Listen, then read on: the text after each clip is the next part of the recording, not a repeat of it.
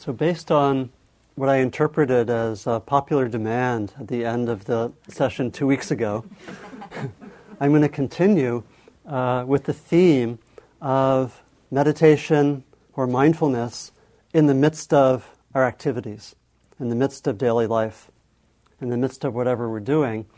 And what I'd like to do is to give a kind of an overview of some of the places that we've explored in the 2 sessions. For the people who were here, who weren't here at the other ones, this is the 3rd of 3 sessions on mindfulness in daily life. And so I want to give a kind of overview of some of the territory we've covered and bring in some new material.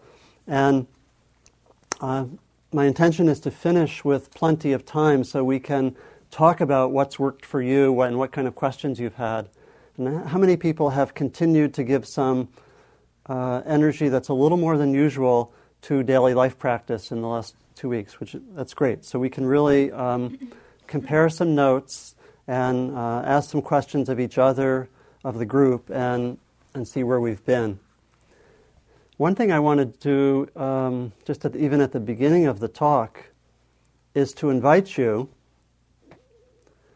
to keep some internal awareness as you listen to the talk.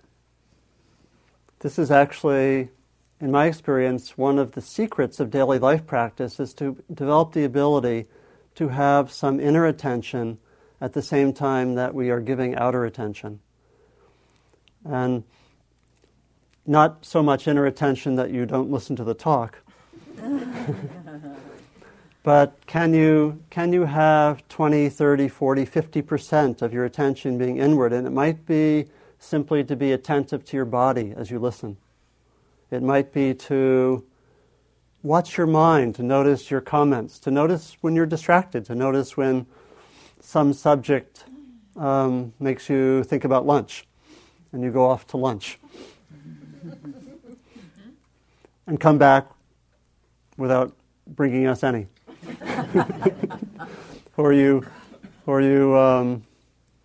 have some commentary, you have some thoughts. Oh, that's a really great thought. Or, everyone knows that. Why does he have to say that over and over? Or something like that. So you can just notice what's going on. Or you might want to stay with your heart and feel the heart energy. So I invite you to experiment, because I think this is something that, for me, is really a key to daily life. And I'll talk more about that in a while. And my intention, sitting up here, is to stay in touch with my body and my heart as I talk. And I've talked about how John Travis, one of my mentors, gave me this challenge to give talks and mostly focus on my body and my heart.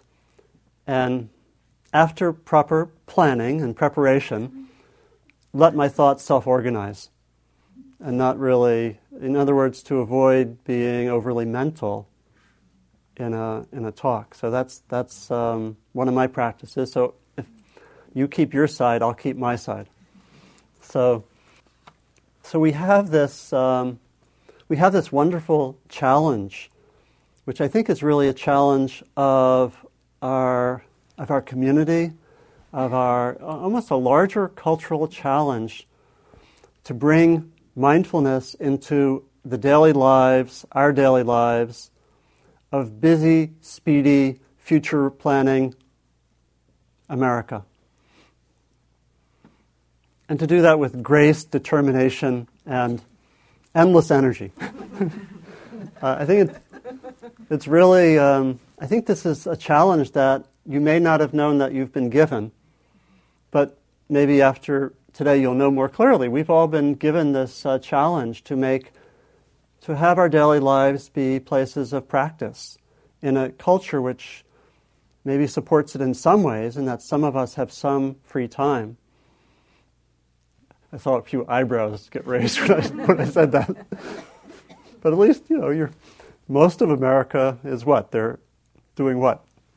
They're working now or at school or something. So even to be here is in a way, either it's a luxury or it's ability to control your schedules. So, but we have this challenge. I remember reading a wonderful work that influenced me a lot by Gary Snyder, who's one of my personal heroes, who lives out in the Sierra foothills and has been a wonderful example of bringing mindfulness into daily life. And he wrote a book, it was actually a collection of essays, I think it was mostly interviews, called The Real Work.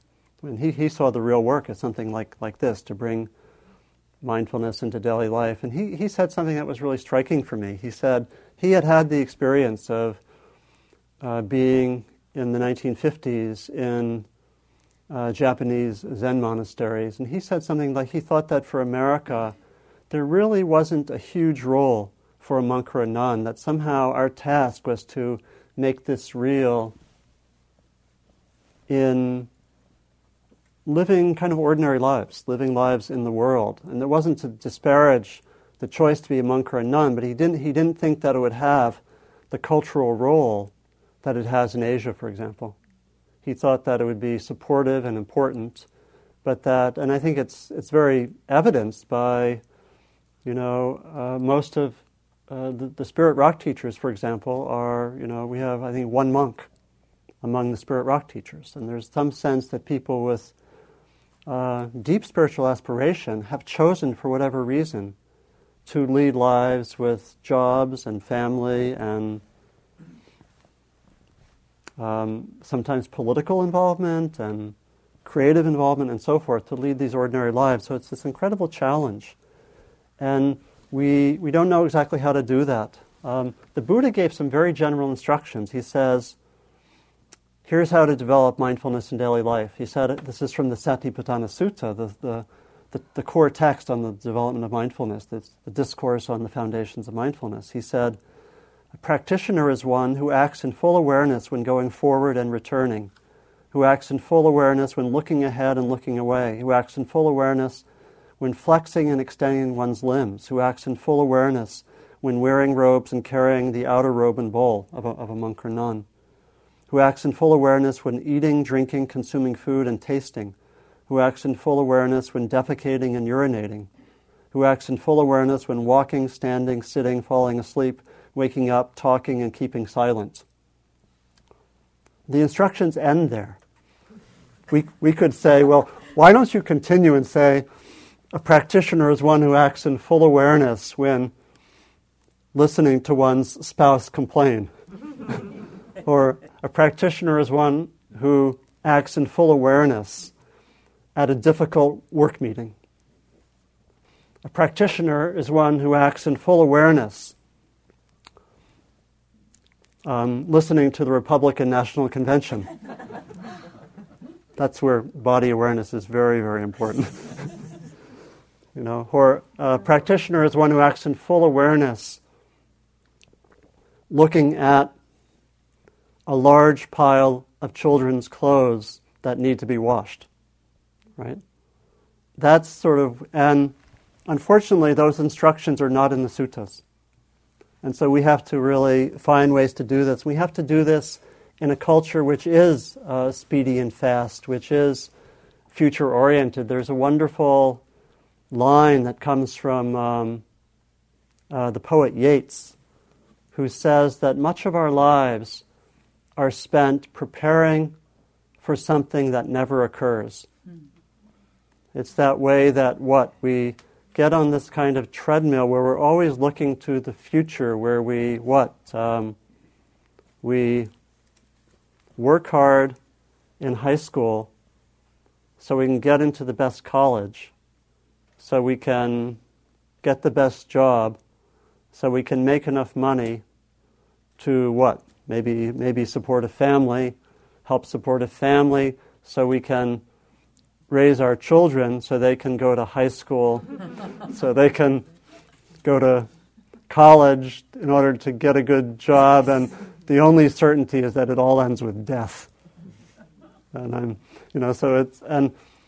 I'm exaggerating some, but there's a sense that it's not hard to see that many of us, our lives are very much out of the present, and there's a culture which really supports that. We want to, when do we really live? Maybe retirement, but often by then we've forgotten what we really wanted to do. I saw this when I was in teaching in a university, and there were all these young teachers who said, I can't really write about what I'm really interested in because there's a tenure system. And what I'm really interested in wouldn't be approved of. So I have to write what the authorities think is important. And they do this for years, and they get tenure, and they've forgotten what they're really interested in. And I think it's like Joseph Campbell said, we're very good sometimes at climbing up the ladder, but we sometimes realize, hopefully sooner rather than later, that the ladder is on the wrong wall.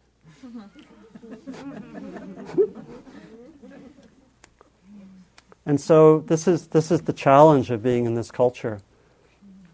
And so what supports mindfulness in the midst of all this activity? I think in the long run, I think we want to together create a different kind of culture, and I'm going to end with some thoughts about that. But in the meantime, as we have subcultures that give more support, what's really important to help us with the daily life practice? And I want to really talk about two kinds of supports. One are more the inner supports, and one are more the outer supports. And maybe I'll start with the outer supports, because there really are a lot of things we can do, and we've talked about a lot of these, and I just want to review them. Partly I was inspired because I think I told you 2 weeks ago, I think I identified that I'm trying to finish a book by Labor Day, as some of you know, on the connection between inner work and social change. And I was working on a chapter called Mindfulness in Action.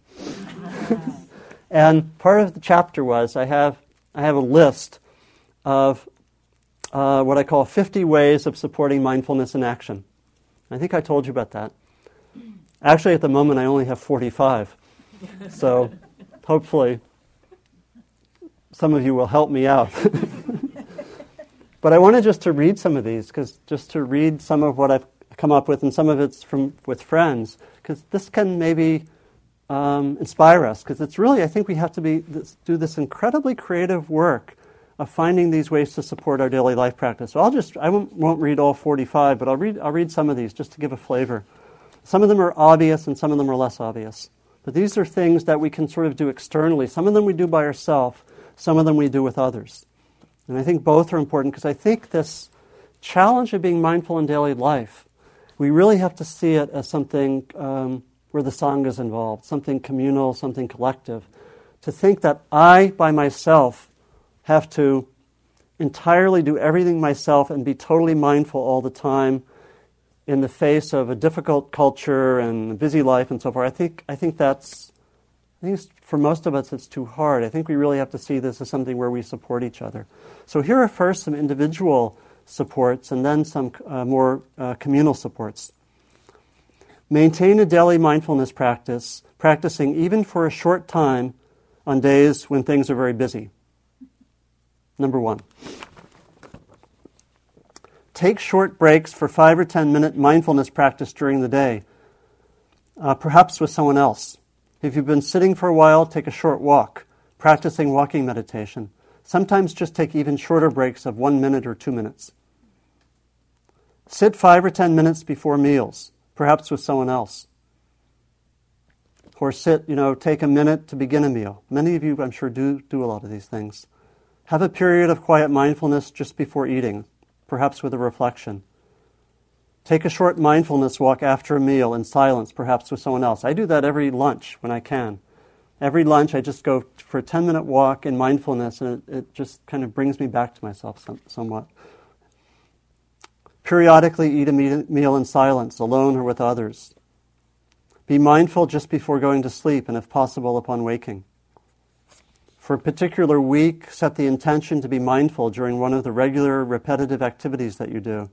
Brushing your teeth, showering, it should be taking a bath. I have taking a path. Washing the dishes, gardening, shopping, being at the computer, and so on. So it's to really give energy to bringing awareness to these repetitive activities. Have a place in your home that's dedicated to mindfulness and go there often. It might be a room or a corner of a room. It might be outside. Something that really is connect with mindfulness in your understanding. Find a place or places in the non-human world where you go regularly and which seem to facilitate your mindfulness. It might be a particular place in the forest or fields or mountains by a lake or river or ocean. How many people have something like that? It's wonderful. I know I have a place in Berkeley near Tilden Park, a redwood grove. I just go there, and when I go there, the redwood trees say hi, and we gossip a little bit, and then the mindfulness just comes more easily. Right? I think we all know this. Once a week, devote a Sabbath day to mindfulness and to what nourishes your deeper intentions. Do this by yourself or with one or more others, such as family members, friends, or community members. If a whole day is too much, devote a half a day or 3 or 4 hours of a morning or afternoon. The key is to do it regularly, every week if possible. And I'll go on. Wear jewelry like a bracelet or a mala or a string around your wrist, reminding you to be mindful.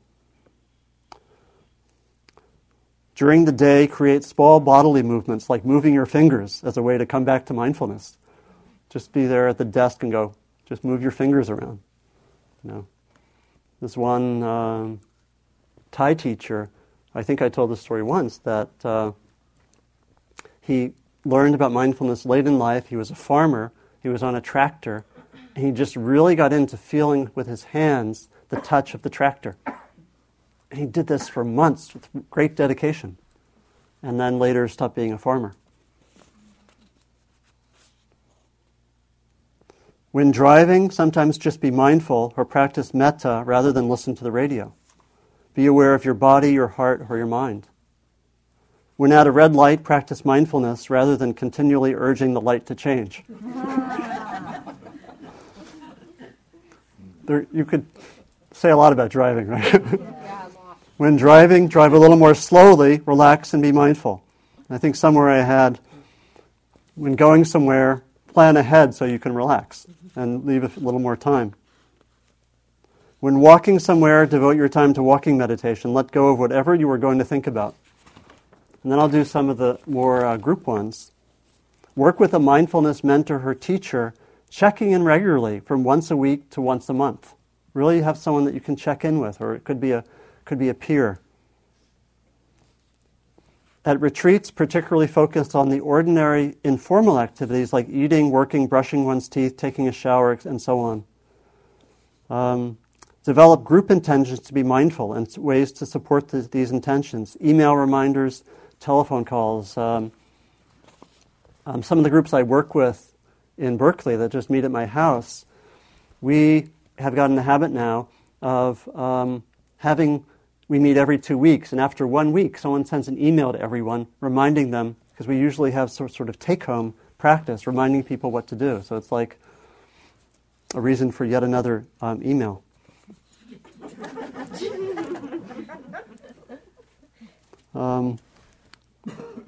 Let your group take on a project in the world to be carried out with mindfulness. Find a mindfulness buddy, perhaps from your group, and talk to the buddy periodically. From every day to every week or two, encouraging each other. Make a vow expressing the intention to be mindful, using your own words with either a friend or a group or by yourself, and renew your vow periodically. So I did this once with a close friend. I made a vow that I made a vow with every action I was part of to be both present and kind.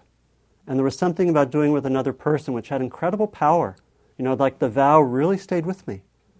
So I think we're giving hints, and a lot of you probably do these, of just the vast array of supports that we can find, a lot of which could really help by other people, but it's really a matter of having it be a priority to be mindful.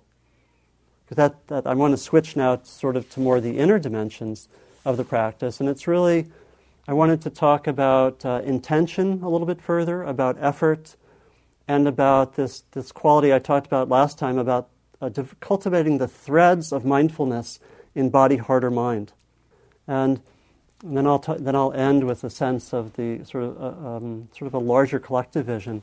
So this quality of intention is really important. I think we need somehow to tap this energy that really wants to be mindful. It's to really find that which in ourselves, which really wants to be present, which really is interested. And it comes from ourselves, not because someone said be mindful and not because you think you should, but something very genuine in oneself that wants to be present. It may be because we know that if I'm not present, I'm going to suffer more. It may be because being present, I connect with life and with beauty. And it's just something that's very awesome about that. It may be because being present, I can serve others best. If I'm not present, I don't do so well. And there's something about being really strongly in touch with intention, which is at the heart of this daily life practice. I like to think about our practice as mindfulness plus intention. And that's all our practice is. We try to be as mindful as we can in the present moment, and then have an intention. An intention, as you know, the Buddha said, is the same as action. It's which is the word for karma. That intention sets in motion action. And so we could think of the entirety of our practice as simply mindfulness in the moment, and on the basis of our mindfulness, having as wise and compassionate an intention as we can, moment after moment. That's all we do. And so intention is incredibly important. That's why the Buddha said it was the key to karma. And so having that intention to be aware and having that get stronger and stronger is a key part of our practice. I know one of the things which touches me really, really deeply is seeing how people can have the intention to be aware or to be kind or be loving, even when they've had a lot of difficult things in life. You know, I was talking with a friend a little while ago, and she was now she's in middle age, and she had a very, very difficult childhood, very traumatic childhood, and she has these tremendous gifts, incredibly bright, very verbal, and so forth. And she was talking about how, in some ways, she felt a lot of grief because she could see how her childhood had made it difficult. If with a more, she thought, with a less traumatic childhood, she might be a famous writer or a professor and so forth. And yet she's been really working on her the childhood material for a long time, and I think she's really coming through the other end. But what really inspired me was that she said, it would be possible just to give up. It would be possible just to say, my life has been too hard. I'm going to, it's too late or something, or it's been too hard. And what she said was really, no, there's a strong intention in me to really keep going, to work through this. And I feel that intention really strongly, and she keeps on bringing it to the fore, even though she gets lost sometimes. We all get lost sometimes, but there's that intention which, as we strengthen it, can really take one through those difficult moments. And that intention is, in a way, a kind of protector. The Dalai Lama was asked once, what do you do about all the people calling you a counter-revolutionary, a scoundrel, a wolf in sheep's clothing, all these negative things? And his answer was, I take refuge in my sincere intention. My sincere intention protects me from what other people say. And he also later said it protects me from fear. That I take a kind of refuge, and strengthening that intention and having the intention be stronger and stronger is really crucial for daily life. It's just to keep on making the intention, even though we've maybe missed things. Just keep coming back, even though we weren't so aware the last moment. Now we keep coming back. It's a little bit like there's a cartoon from Life in Hell. Everyone know Life in Hell? Matt Groening. I guess the same person who created The Simpsons, right? And it shows, I don't know, who's the character with the rabbit ears? Anyone know the character's name? Huh? Spinky, okay. This shows the power of continued intention. There are nine little blocks. The first one says, starting right now, I will commit to my deepest truth. Starting right now, I will remain conscious and mindful. Starting right now, I will stay with myself through all my feelings of pain and suffering. Starting right now, I will live my life with an open, trusting heart. Starting right now, I will forgive everyone, including myself. Starting right now, I will embrace the unknown with wonder and awe. Starting right now, I will honor myself with unflinching honesty. Then the 8th little block says, morning coffee breaks over. The 9th block says, starting at lunch, I will surrender myself to the love of the cosmos. So I think we have that sense that intentions are something just to keep coming back to. Keep coming back, keep coming back, keep coming back. And they're crucial to this practice. It's just finding, and a lot of what all those 50 ways to support mindfulness, a lot about those are just reminding us of our intentions over and over again. Because it doesn't bear repeating, or it does bear repeating, that the hardest thing about mindfulness in daily life is not mindfulness itself, but it's remembering the intention to be mindful. And then actually being mindful. Because that's really what we need to do. And it really takes a tremendous effort. It takes an effort to sort of mobilize ourselves. It's really about being in touch with this energy which really wants to be aware, which really wants to know, which really wants to open up to the presence of life. Which really, and again, you can think of mindfulness, using the word mindfulness, you can also thinking about being present to life. As part of my book, I'm doing interviews, and I had the pleasure yesterday of spending 4 or 5 hours with Joanna Macy. And we taped a lot of it, and it was just wonderful. And her basis for being mindful is that she loves life. She talks like that, and that's her language. I don't know if she uses the word mindful, but I think if she just says, I want to be present to life. And it just came through so powerfully in the interview and conversation. And so I think we have to find what language really resonates for us, really what taps into our effort, what really calls for us to be present, to be mindful. And then something that I mentioned 2 weeks ago, I think that we have to find these ways of knowing with what part of our experience we really want to ground ourselves in our mindfulness.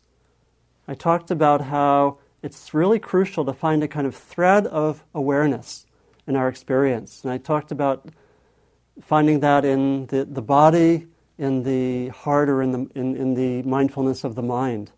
That there's a way that we have to know where we're most able to ground ourselves, because I think mindfulness in the midst of activity really works well when we start to have this energy of mindfulness just be there more and more without even trying so hard. And that takes some practice, but that after a while, that's why I think, for example, to develop body awareness.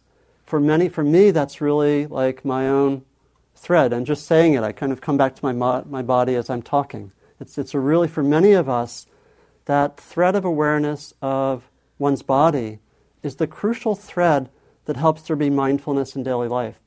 So I think it's really something for many of us to emphasize, to cultivate in retreats, in practice, and really try to bring that mindfulness to our bodies in meetings, in just being around the house. Just keep coming back to your body, and there are all these techniques that can help that. Just stop in the middle of activities and just feel your body. Because I think that somehow we have to have that balance of a certain amount of inner attention going on, even as we're outwardly focused. It's a shift in the culture. The culture is really external. I think a culture of mindfulness would teach us from a young age how to be aware internally at the same time as we're aware externally. To know how the world's meeting us. Because what happens if we don't do that? We tend to be reactive. Things just knock us around. If we don't know our inner experience when some words come at us, how are we going to stay centered or mindful? So there's a way that we have to know what's happening internally. And the body is one of, I think, the 3 core threads that can help us do that, to really let us, because if we're aware of our bodies and we're in a conversation, there's a part of us which isn't totally wrapped up in the words. That can give us a hope of being mindful. Someone says something nasty, and instead of being reactive, we can feel our bodies and say, I didn't like that. That hurt some. Or that's, I can feel my body getting clenching or whatever. And that kind of mindfulness is totally crucial for letting us then have the intention to actually respond with some awareness and compassion rather than just be an automatic pilot.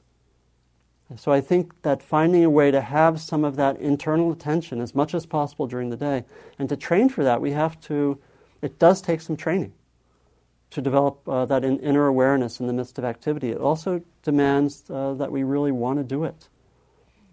So to train to have more body awareness, to be with the breath, to find ways of doing it during the day.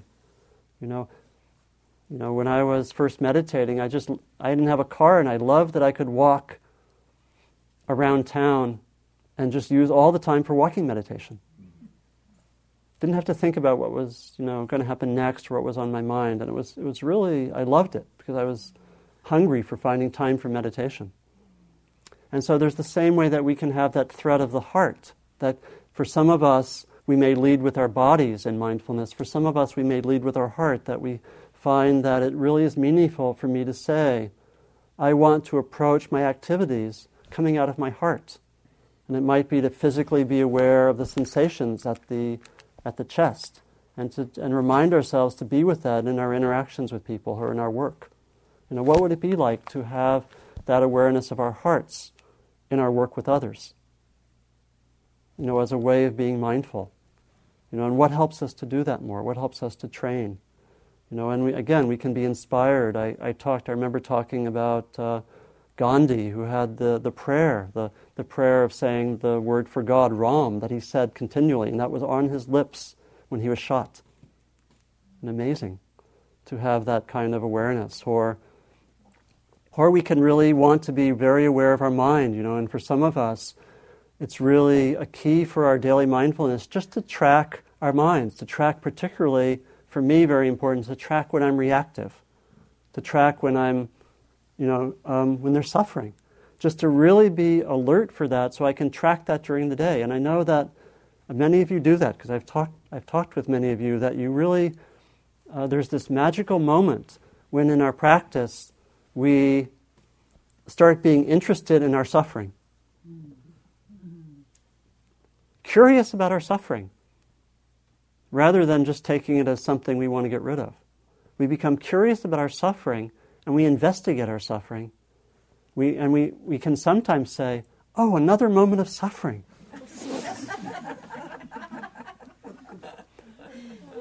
What will I learn today? And then there's some humor about it, because it's usually not quite with that mood, right? It's usually more like, another moment of suffering. I'm going to learn something else, huh? But try it, if you haven't. And how many people here take moments of suffering sometimes as a wake-up call to be mindful, to learn? So this, right? I'm touched really that because this is such a core practice, isn't it? And that's a kind of giving. That's really could be a mindfulness of the mind, the way our minds work. It could be a mindfulness partly of the heart. And that kind of, that is also such a way to empower daily life and daily life practice. And so I think if we bring all these together, we bring these outward supports for mindfulness that we can do either ourselves or that we gradually learn to do together. I was fantasizing about how, this class, I have 45 of these, maybe we develop 100 and we publish a book from the Wednesday morning class or something. I don't know.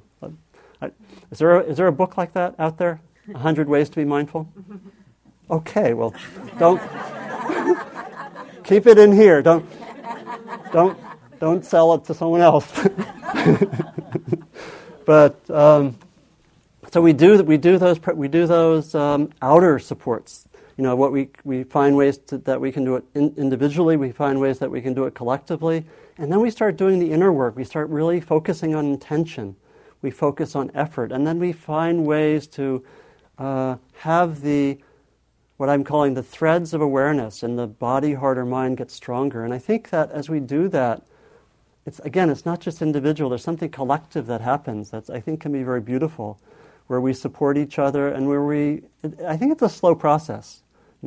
Cultures change slowly, but I can really imagine can you imagine a culture that's dedicated to mindfulness, at least a subculture, at least in certain areas of Northern California?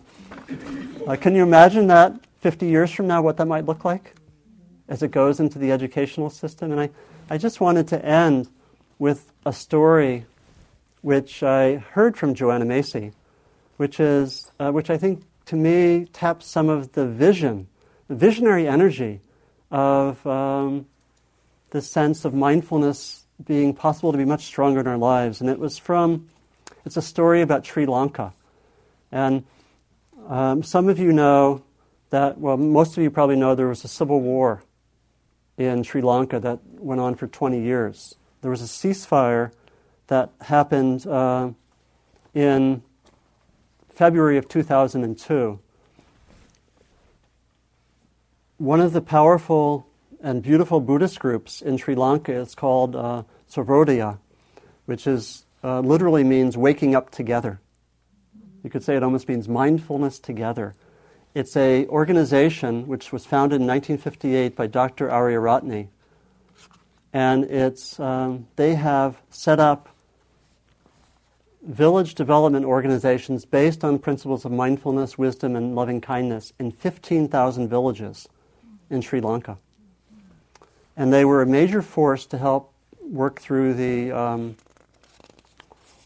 Civil War. At the time of the ceasefire, they thought that it was very critical to bring more of the intention for peace into the culture, into the society. And so they called for a large meditation to happen in March of 2002. They had experimented with some large group meditations, and actually, before the ceasefire, they had meditations with up to 200,000 people at one time.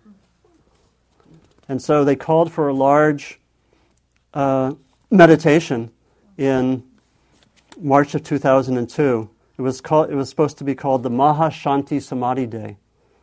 It means a day of great peace meditation. And it was held at a sacred site, Anuradhapura, where there are a lot of Buddhas.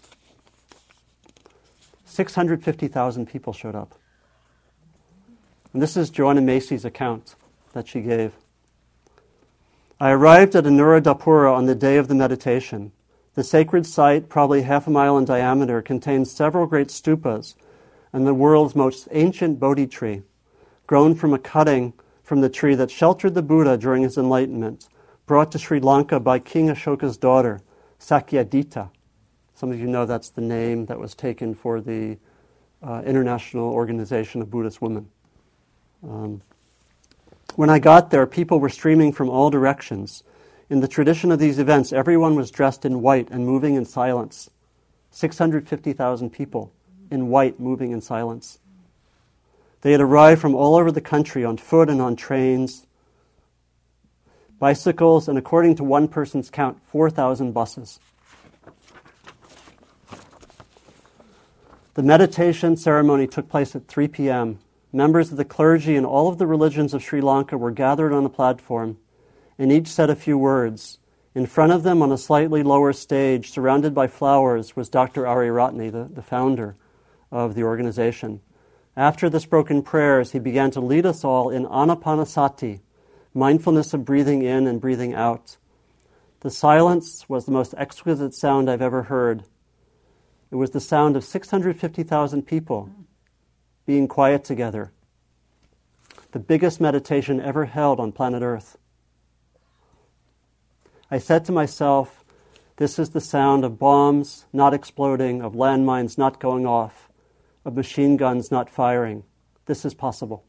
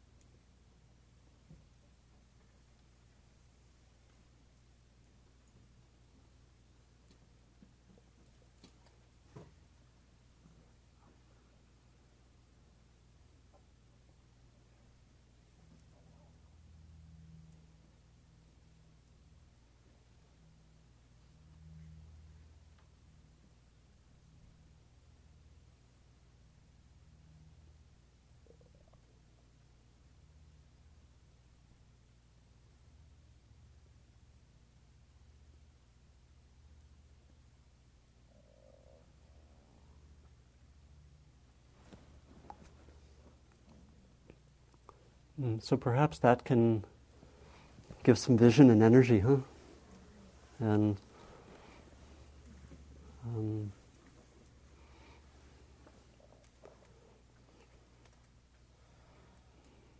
some power. And maybe it's in that context that we can think, we can find this inspiration to do the small stuff now. Because it kind of, how do we hold both together, this really deep, powerful vision? And then we know we have to get there by doing the small stuff over and over again, right? Some of the things that I was mentioning and that you all know of. So I want to kind of try to hold both together and invite people just to say some of what really has worked for you, or that's helpful, or something about that last story if that's still there for you. Please, yeah. I love that last story. Thank you for that. It's very much with me. And before that, I just wanted to add, I don't know if it's in your list, Okay. but it's become very important for me to have mindful leave-taking. Yeah. Yeah. Because I've had one occasion when something was left unhealed and the person died. Yeah. And so not only to have nothing unhealed, but to really look at each other, to really say goodbye, as if we may not see each other Yeah. again. Yeah. Yeah. Thank you. Did everyone hear? Mm-hmm. I mean, it's almost to use the tool of impermanence and even the recollection of death.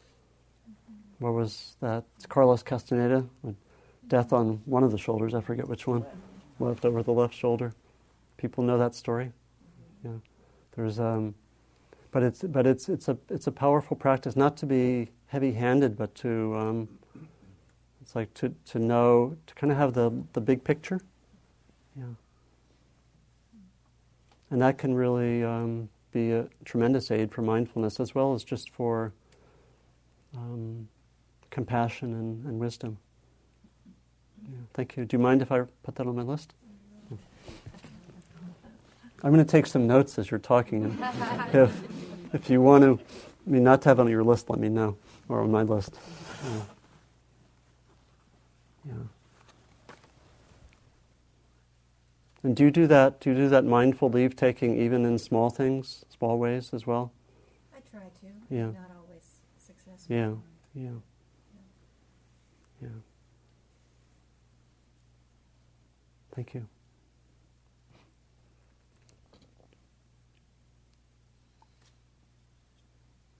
Please. Yeah.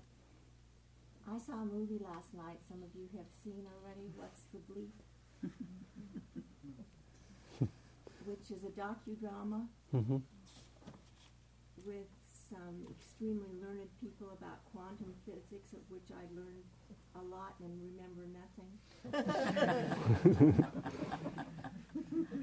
But I found it to be an extremely spiritual movie. Yeah. And I took off the web this morning. One of the men who was, or learned ones that were quoted in the whole movie, was a Dr. Joe Dispenzas. And he said, I found this so Buddhist. I wake up in the morning and I consciously create my day the way I want it to happen. Now sometimes my mind is examining all the things I need to get done. It takes me a little bit to settle down and get to the point of where I actually intentionally created my day. But here's the thing. When I create my day and out of nowhere little things happen that are so unexplainable, I know that they are the process or the result of my creation. And the more I do that, the more I build a neutral net in my brain that I accept that that's possible. It gives me the power and the incentive to do the next day. Mm-hmm. So there's that not, how I read this, Yeah. is not damning me for fouling up the day that I'm in. Yeah. So it's the new beginning. It's really working with intention again, especially in the morning. And then it's maybe some of that energy of approaching things and being attentive to the mystery, to the mysterious aspects of things. And I mean, that's, I think we maybe don't talk about that quite enough in mindfulness, but there's something about mindfulness when it's alive. It's like we get out of the rutted roads of our routine.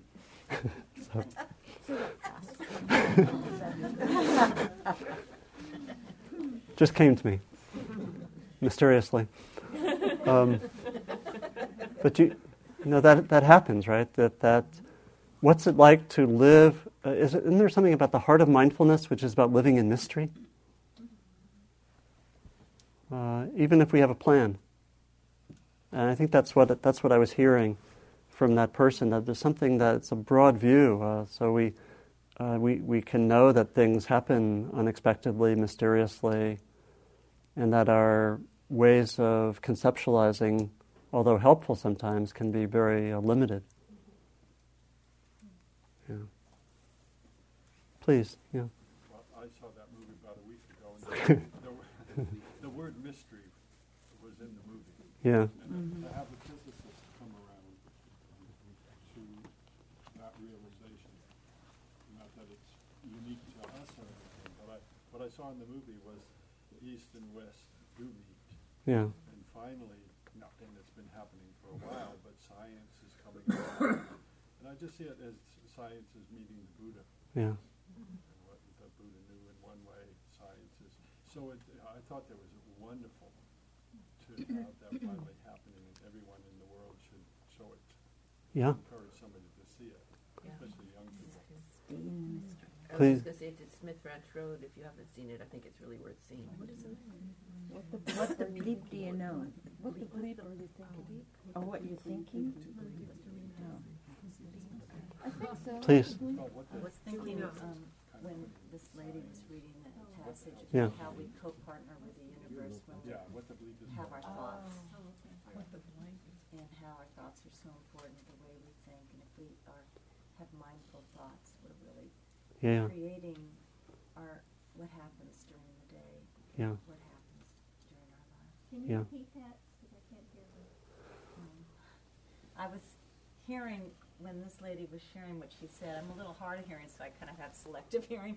But what I heard a lot from that, what I got from that, was how we co-partner with the universe when we're mindful of our thoughts. When we have certain thoughts, we can create what happens to us during the day and during our lives. And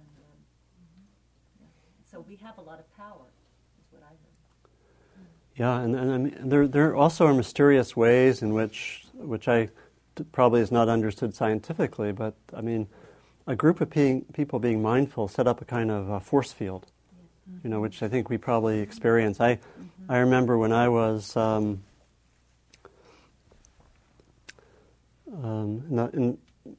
think at the end of the 70s, I was a graduate student, and I arranged to live at the Insight Meditation Society. I convinced the people to let me live in a little cottage across the street and work on my dissertation, like 6 hours a day, and meditate 10 hours a day. I did that for about 8 months. And sometimes I would work on my writing, and it was sometimes it didn't feel like it was going too well, or I'd be in 3 hours staring at a blank piece of paper, which is, as some of you know, part of the experience of a writer. And my mind would sometimes be a little agitated, and I would walk across the street to where, like, 100 people were meditating all day long for weeks or whatever. And I would feel this. I just, about halfway across the street, I lived, it was just my mind would be going, and then we'd go,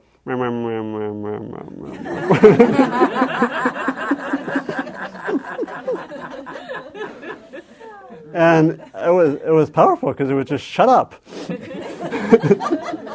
Shut down really quickly, and there was something. I mean, so I don't know if you were going exactly there, but there's a way that you really, the mindfulness does influence things, and I I don't know. Maybe people come to your house and they say, "Oh, when I come here, my mind quiets down." How many people have friends sometimes say that? Yeah. Interesting. Huh? Yeah. Please. Yeah. Well, I've been for several years having the space to wake up every morning and watch the sunrise. Oh, yeah. And I began to notice after a while that every single day was completely different. Yeah. So now when I get up, I just try to see all the ways Yeah. that it's different. Yeah. Yeah. Yeah, it's something about the freshness, huh? Or it's in the Buddhist model of the 7 factors of awakening. It's the quality of inquiry, sort of a fresh looking, with like we might say with the beginner's mind, to use Suzuki Roshi's phrase, or the eyes of a child. And that's incredible for mindfulness, and it's really that sense of wonder. It's wonder as giving energy for mindfulness. It's another powerful energy, because you must have a sense of wonder every morning. Yeah, just... Yeah. So it's sort of a feedback loop, because the wonder feeds the energy, and the energy kind of feeds the one, and the mindfulness feeds the wonder too. They kind of go back and forth. Yeah, a lot of feedback loops. Please, yeah. Maybe just, I think if you both could be brief, because we're at time to close now, and I'll try to be brief in my response. I allow whatever comes around to remind me to be mindful. Yeah. Like, I'm at my desk working and a fly starts banging Yeah. against the window, or Yeah. a bird goes by, or Yeah. Anything that's moving. A leaf falling Yeah. when I'm walking. Wow, it's fantastic. So allowing those things to be my reminders, like a little tap on the shoulder. That's great. Did everyone hear? Thank you. And last... Well, I'm responding to the thought that we create our day, and then to hear that, we wake up with open to the full possibilities, which says that we create our day, but we aren't attached to the outcome. Yeah. We're not moving toward an outcome. Yeah. Okay, so that's a deep one.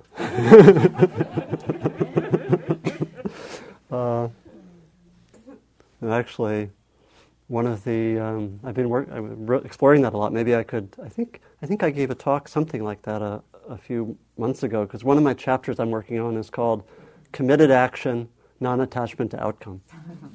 And it's that paradox of just going right out there, but letting things. We have very ordinary English for that. It's like, do your best and let the chips fall where they may, right? That's kind of ordinary, colloquial English. So I think we could go on for a while more to compare notes, but I want to honor the time and just end with a minute of just being quiet.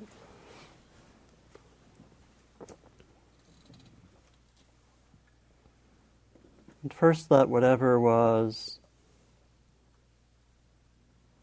important from the morning, from the talk and discussion, or perhaps from the meditation, not even necessarily related to the theme.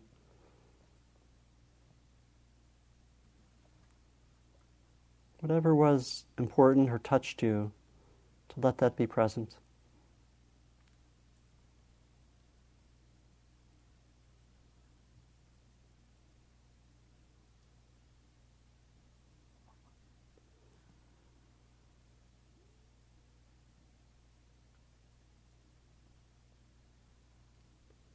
And then also to invite any intentions which are present, perhaps just one or two intentions which might be related to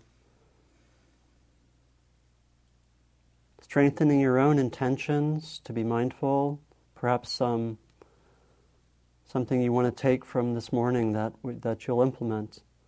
And very helpful with intentions to say, how will I manifest this intention in the next 24 hours? So it gets grounded quickly.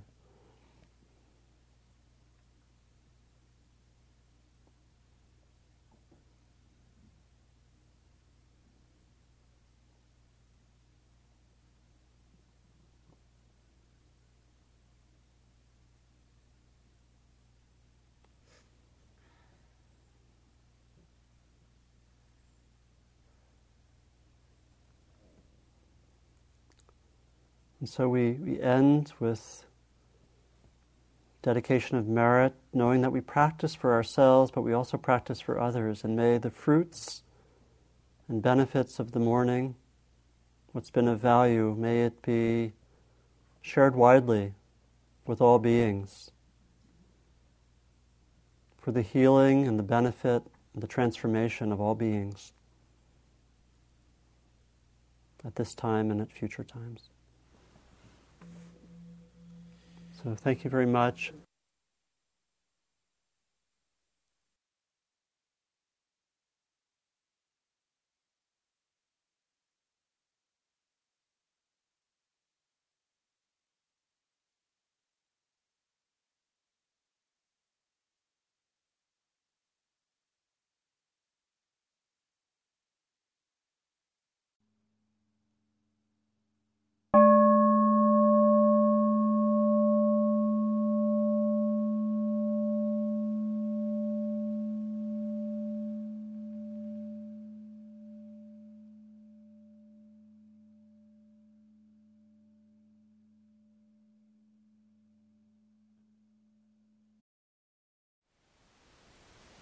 Thank you for listening. To learn how you can support the teachers and Dharma Seed, please visit dharmaseed.org/donate.